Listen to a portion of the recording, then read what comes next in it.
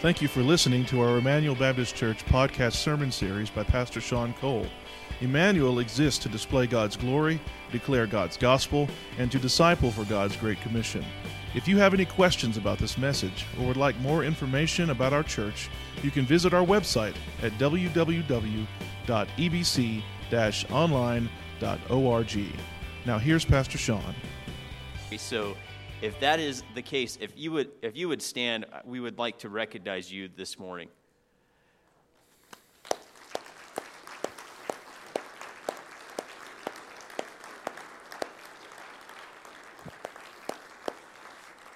All right, thank you so much for your service.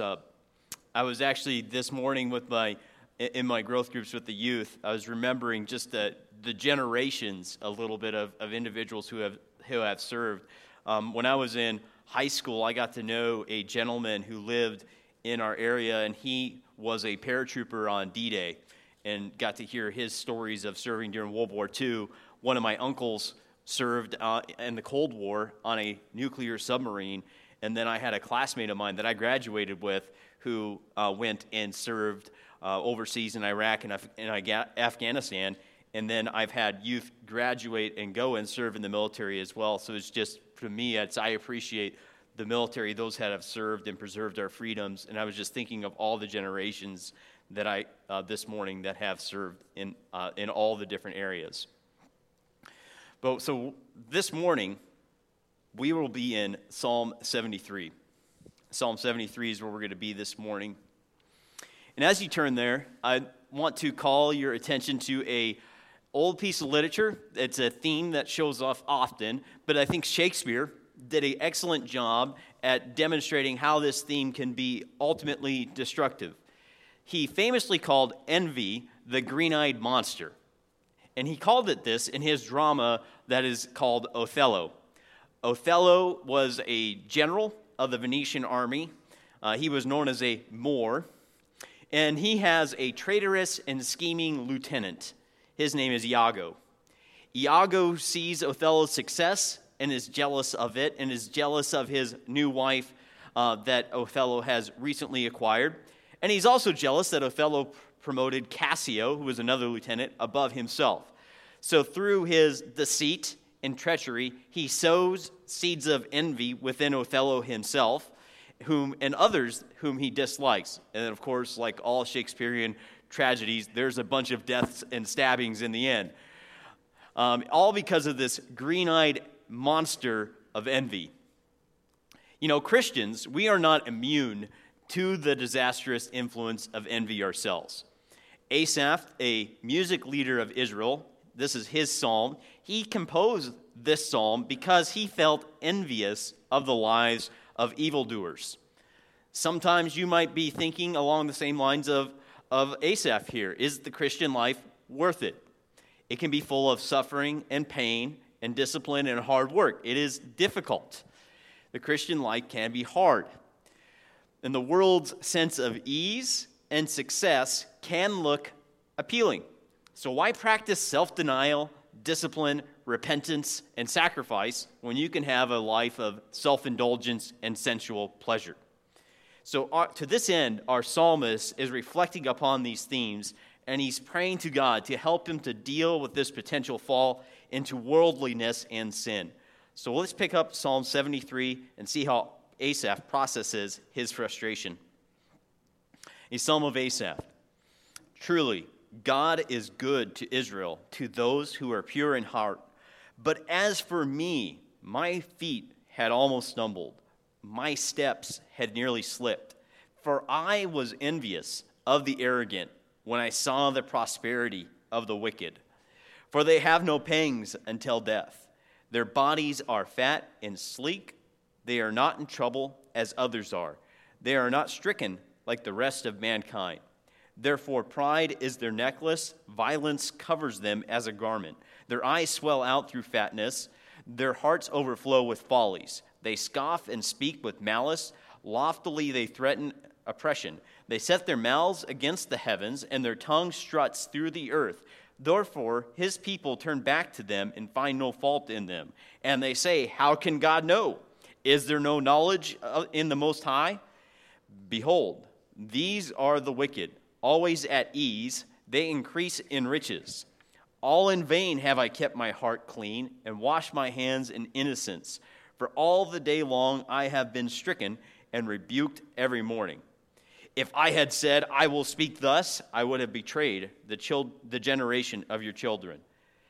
But when I thought how to understand this, it seemed to me a wearisome task, until I went into the sanctuary of God. Then I discerned their end.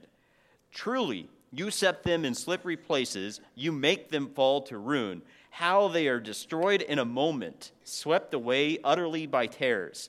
Like a dream when one awakes, O Lord, when you rouse yourself, you despise them as phantoms. When my soul was embittered, when I was pricked in heart, I was brutish and ignorant towards you. I was like a beast toward you. Nevertheless, I am continually with you. You hold my right hand. You guide me with your counsel, and afterward you will receive me to glory. Whom have I in heaven but you? And there is nothing on earth that I desire besides you. My flesh and my heart may fail, but God is the strength of my heart and my portion forever. For behold, those who are far off from you shall perish, but you put an end to everyone who is unfaithful to you. But for me, it is good to be near God. I have made the Lord my refuge, that I may tell of all your works. See, this psalm is one of contrast and comparison, and finally, preservation. This psalm can be divided up into several different parts. I was actually thinking this almost reminds me of a good 5-paragraph essay. You have your introduction and conclusion in your body. And there you have an introduction of this conflict. You have a resolution. But in the middle, you have Asaph's reflection, where he looks upon the wicked, and then he sees the destiny of the wicked, and then the preservation that God has for them. So in verses 1 through 3 here, we see what seems to be a contradiction. On the one hand, verse 1, you have that God is good to Israel, to those that are pure in heart.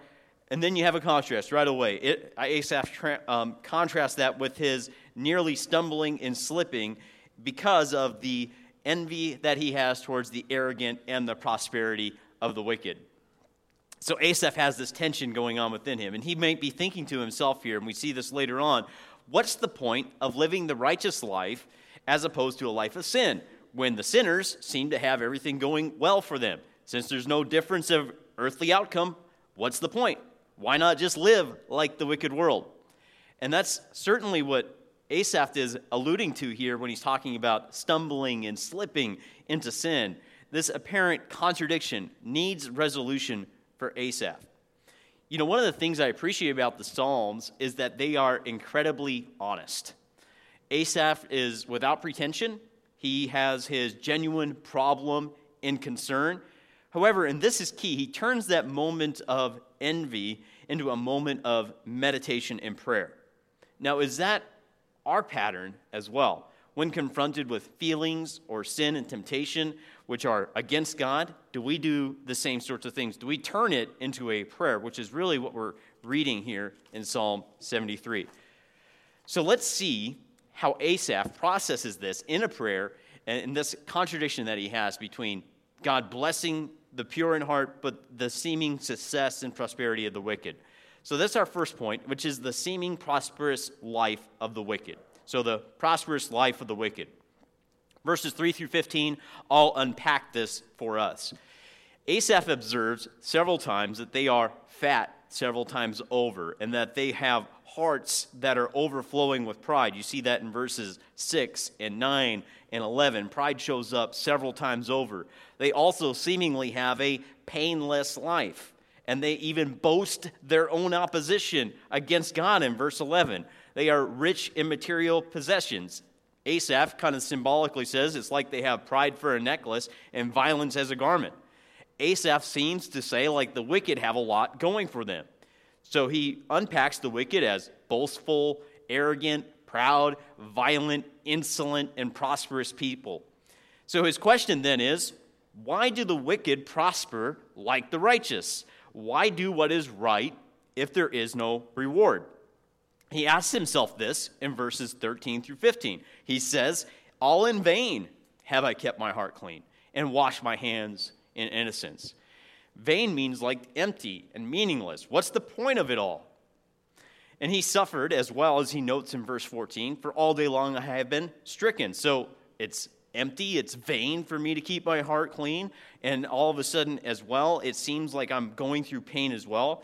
He does seem to kind of take a step back in verse 15 and go, I don't know if I should be talking this way because it doesn't seem how I should be talking as a believer. But all in all, I think Asaph is experiencing the same sort of wrestling and concern we may have as well when we have followed Christ for some point, maybe when we are going through a period of suffering. Why is it that the wicked prosper and seem to have a life of ease and the righteous suffer? What's the point of living righteously if that's the result?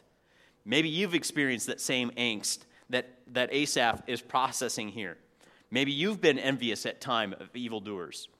For example, maybe you're at work and you have that coworker who cheats, who lies, who works behind the scenes, is manipulative in order to receive that promotion and greater income. He regularly does these sorts of behaviors, and then he gets rewarded with the promotion. While you work diligently, you don't spread rumors, you do not gossip, you just work hard to the best of your ability. And then maybe you begin to think to yourself, what's the point when the wicked are rewarded and nothing really seems to happen to me? I seem ignored. Or maybe you're a student at school. I know some of you guys just finished school, and you are committed to doing your own work. You write your own papers, you work hard on your math problem, you talk respectfully to your teachers, you try to treat everyone well in school. However, you find that a lot of your fellow students are mean and cruel, and they cheat in school on their tests and assignments, and they receive better grades than you, and nobody has ever found out. And you may think, what's the point of doing things the right way? Why can't I just be like them and seemingly get that reward? See, Asaph notes that this envious feeling has been, that he has, and is observing that same struggle that we've all experienced. I recall in high school myself feeling out of place and bullied and lonely because I did not want to join in the locker room antics. Just because I didn't want to join in, I got separated and picked on. So why does the wicked lifestyle hold appeal even for Christians? I think one reason for us why it might hold appeal for us is its relative ease. It's easy in our natural sinful disposition to be like the world. We like conformity. We don't like to be standing out. That's why I think John exhorts us, 1 John 2, 15 through 17, he says this, "Do not love the world or the things in the world. If anyone loves the world, the love of the Father is not in him. For all that is in the world, the desires of the flesh, the desires of the eyes, and the pride of life, is not from the Father, but is from the world. And the world is passing away along with its desires, but whoever does the will of God abides forever." John wouldn't have to say this if it wasn't a struggle. He wouldn't have to say, avoid the sinful world, unless joining the sinful world was a temptation and struggle for us as Christians. We see the worldly promise of a good life, and we want it because it appears easy. The Christian life often is difficult. G.K. Chesterton, who was a famous British journalist, once observed this, and he said this, "The Christian ideal has not been tried and found wanting. It's been found difficult and left untried." See, Jesus never promised us ease in this life. He promised us difficulty. John 16:33, he says this, "I have said these things to you that in me you may have peace.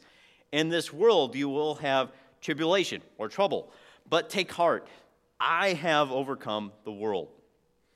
See, part of the temptation for us to conform to the world is a desire to have it easy, and some sort of easy life that we can slip into at a moment's notice. So maybe that's one of the reasons you may envy the life of the wicked, is it seems relatively easy. Another reason, as Asaph stated here, is one of envy. He says as much in verse 3. He's envious of their prosperity. If lifestyle equals outcomes, and the wicked life equals a prosperous one, Asaph begins to think, well, why not live like them if I want that prosperous life as well?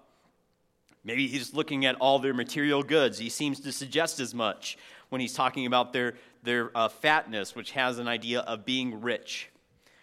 I don't think it's any coincidence that the last of our 10 commandments in Exodus 20:17, it tells us this: you shall not covet your neighbor's house. You shall not covet your neighbor's wife, or his male servant, or his female servant, or his donkey, or his ox, or anything that is your neighbor's. I kind of think it interesting sometimes the list that you find in Scripture where Moses kind of unpacks it. Number one, it's the house, the material goods, then his wife, then his life, and then it's almost like everything, and just anything else. In this very familiar commandment, God's unpacking for us the danger of envying and coveting.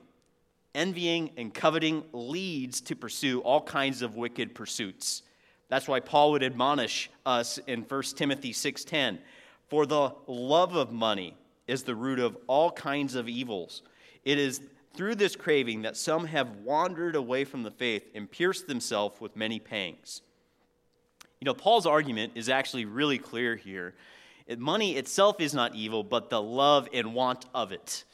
Paul notes that lifelong pursuit of worldly goods leads some to abandon their faith and pursue the world rather than Christ. Maybe you've observed this in a Christian at some point in time. You had somebody who seemingly was on fire for the Lord, but as they grew older and as they continued in their life, they began to pursue worldly goods, pursue those sorts of things rather than Christ, and found themselves worrying more about what kind of house they have rather than, am I going to share the gospel with my neighbor, and what kind of person am I on the inside?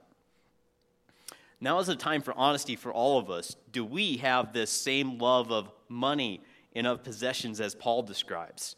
Do we envy the prosperous life of the wicked? Maybe it's not just the prosperity, but it might be the popularity of the wicked as well.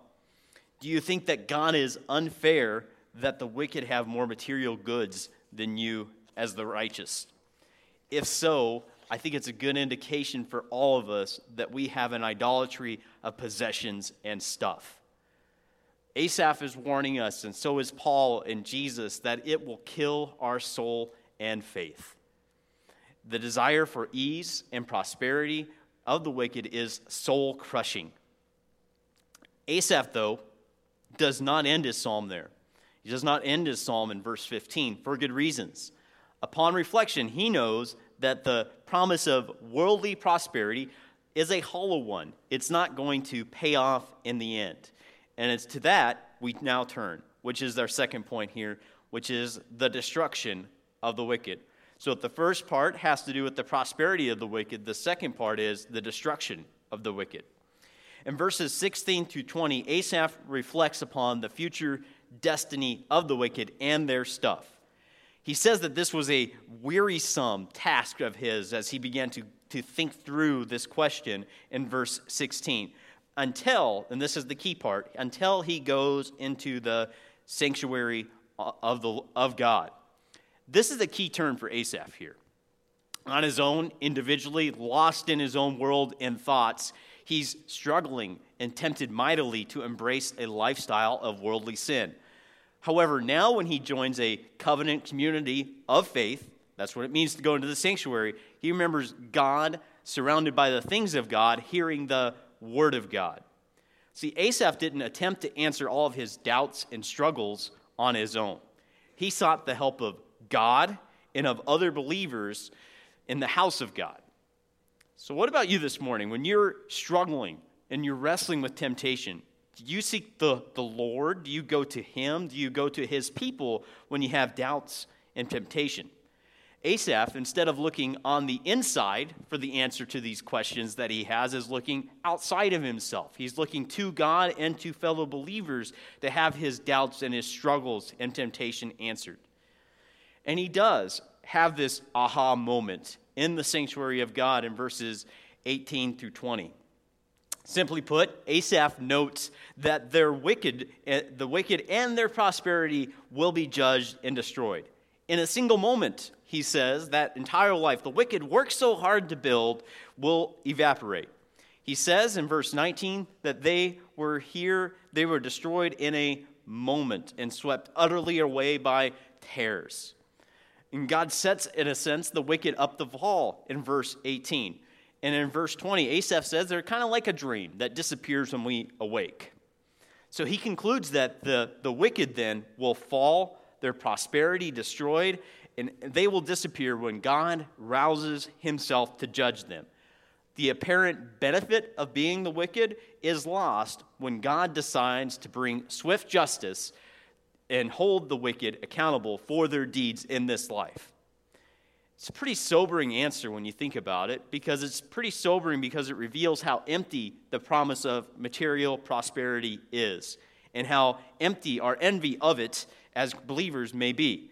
Why spend so much time wanting their stuff and wanting to be like them when in a moment when God rouses himself in judgment, it will be destroyed, be laid to waste? It reminds me of what Jesus would say in the Sermon on the Mount, how he closes it in Matthew 7, verses 26 and 27.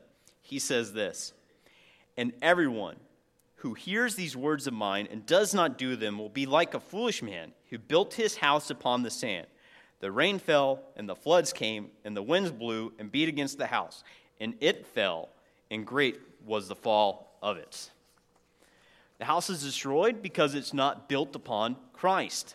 The works of the wicked are brought to nothing. And in a similar image, Paul writes this in 1 Corinthians 3, 11 through 13, "For no one can lay a foundation other than that which is laid, which is Jesus Christ.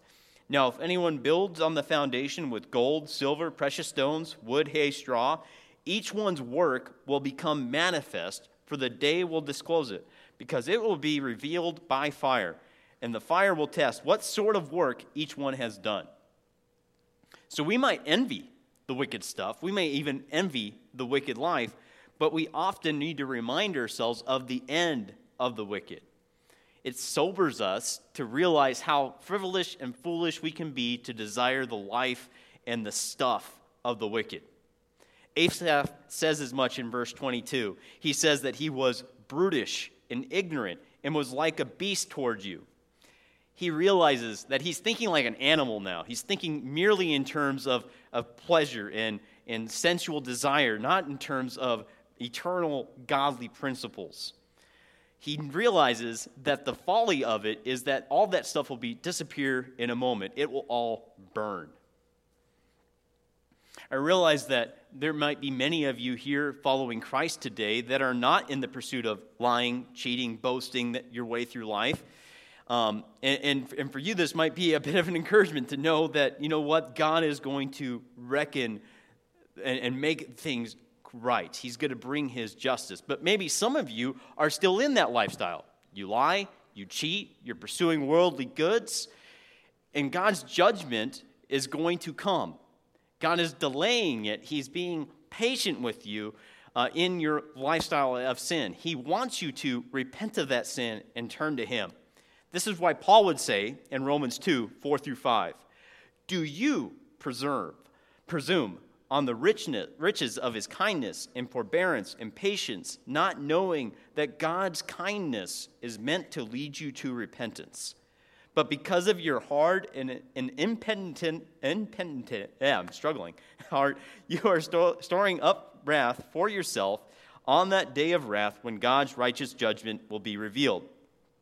The thing is that you need, as a non-Christian, as someone who is pursuing a life of lying, cheating, boasting, and material wealth, you need to repent of your sins and turn to Christ, to leave your pursuit of worldly living and wealth and turn to Christ.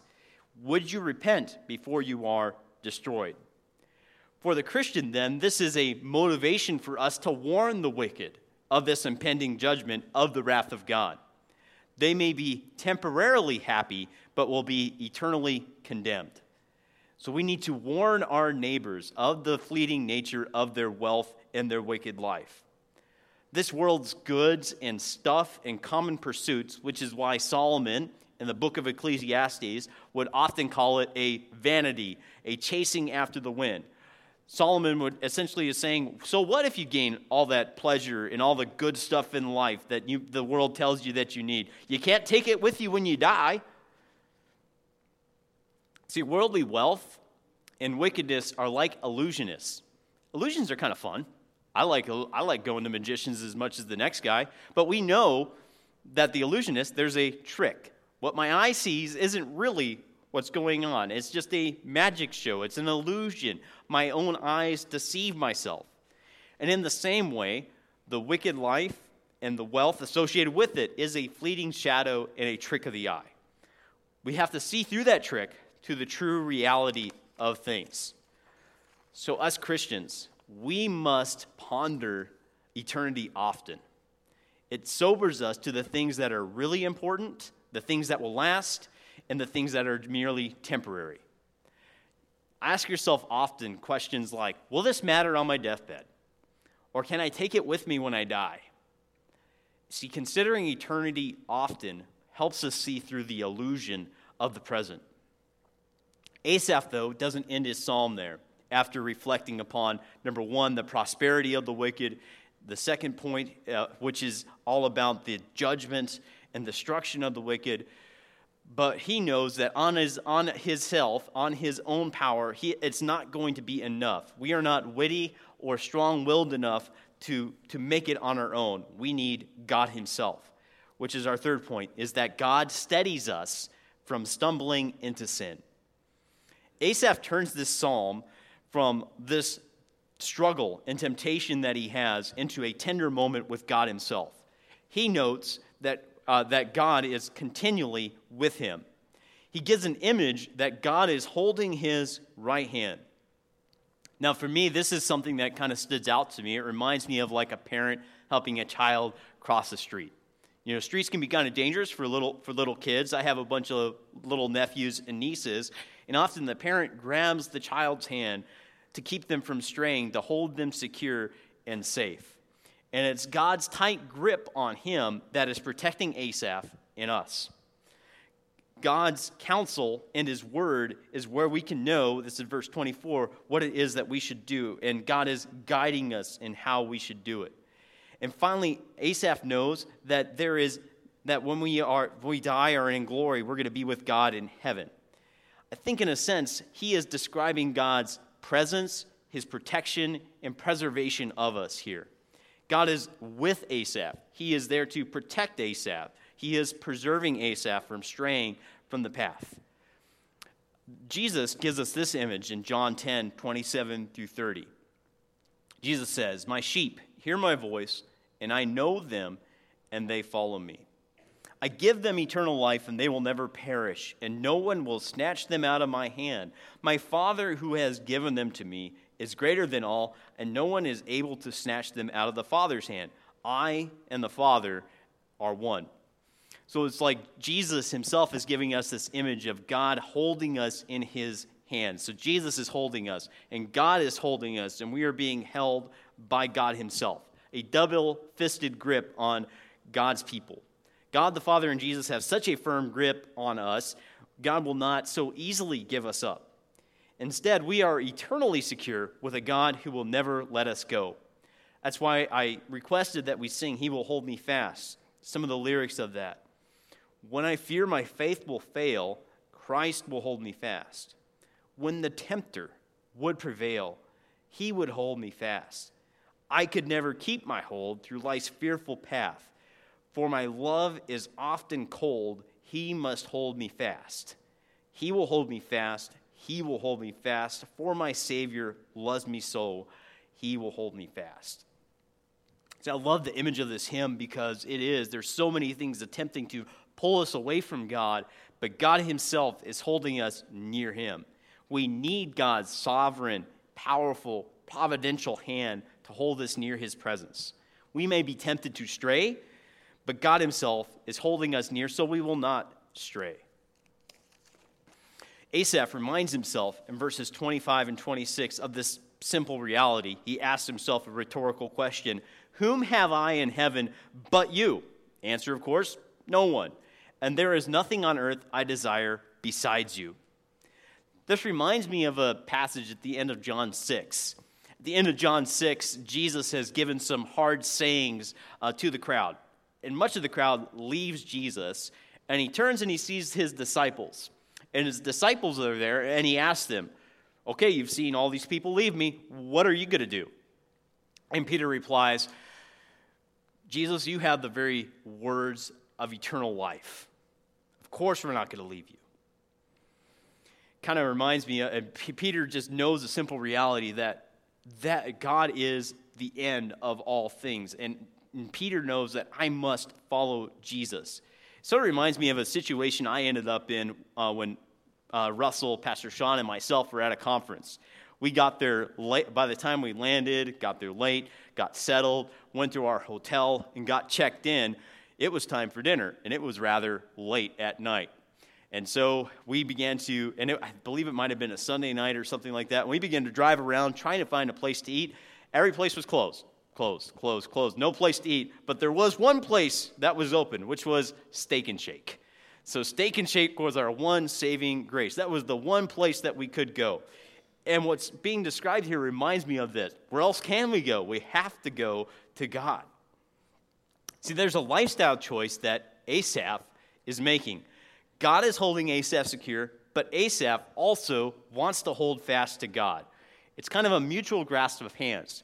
Kind of thinking about that image again of a parent holding onto a child's hand. Now, the parent has a strong enough grip on his or her own to bring that child across safely. But when that child holds as well, that grip is even more secure. So Asaph is essentially saying, God, you are holding fast to me. God, I also want to hold fast to you.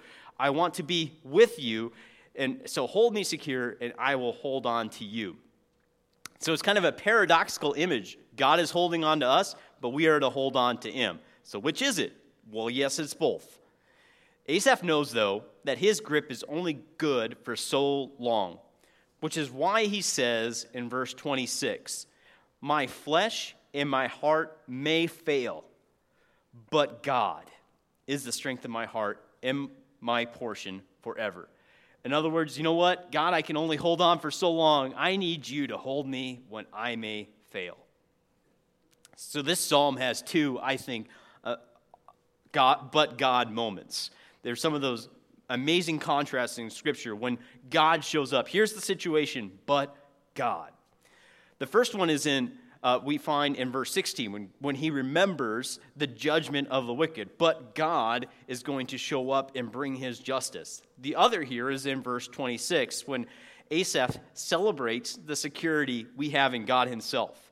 We can resist, then, the desire to join the world for two main reasons, according to Asaph.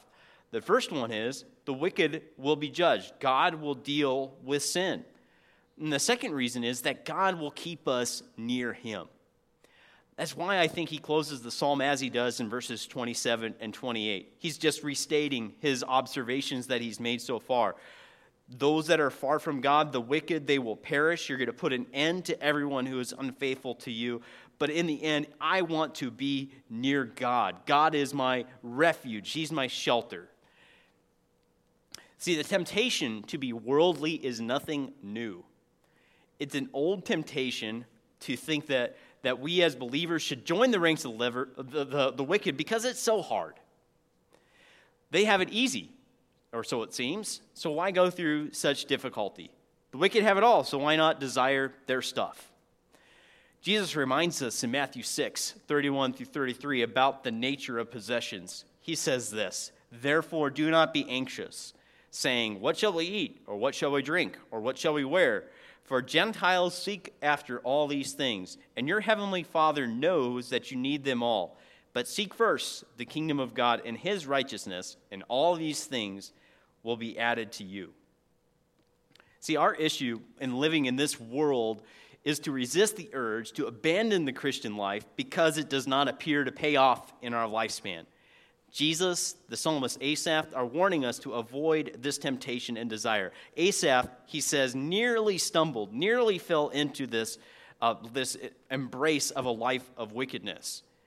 This psalm is reminding us to treasure God himself, to trust in his security, and to bask in his presence. So for us to avoid worldliness, to avoid joining the ranks of the world, I think there's two main applications for us today. The first one is this, that we fellowship with God daily, not just occasionally, not just on Sundays, not just around your Christian friends, but daily fellowship with God. There's a few things that it could mean. For you, it might mean reading your Bible. Maybe you haven't really read your Bible all that much, and you know you need to spend more time within it. Maybe it might mean you download a Christian podcast that you listen to when you're driving around. You maybe even start a journal to record your thoughts and meditations on God himself. The thing is that for us to cling to God, we must exert some effort. God is holding us fast, but we will hold all the more secure the more we seek God and his fellowship with him as a priority every day. The second thing, and we see this when he goes to the sanctuary of God in verse 17, is that we need to fellowship with believers consistently. Asaph realized the folly that he was about to join until he went into the sanctuary of God.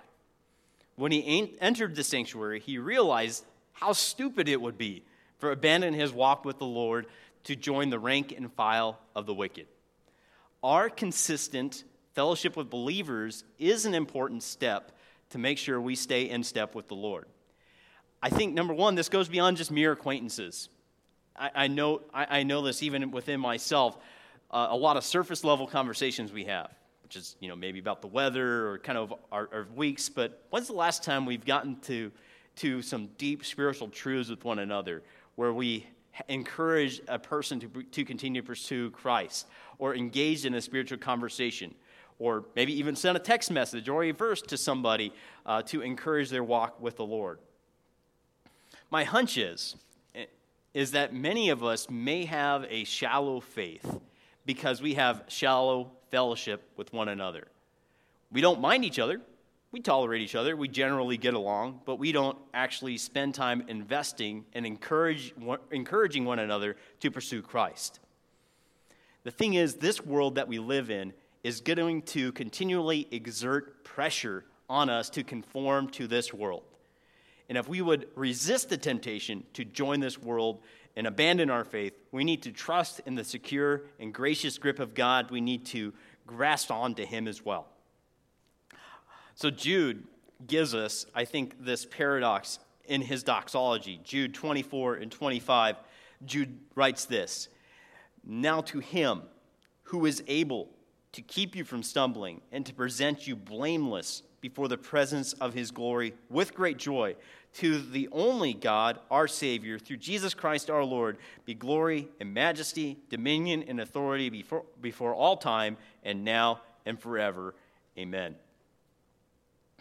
So let's go to the Lord in prayer that he would hold us fast and against the temptation to join the world.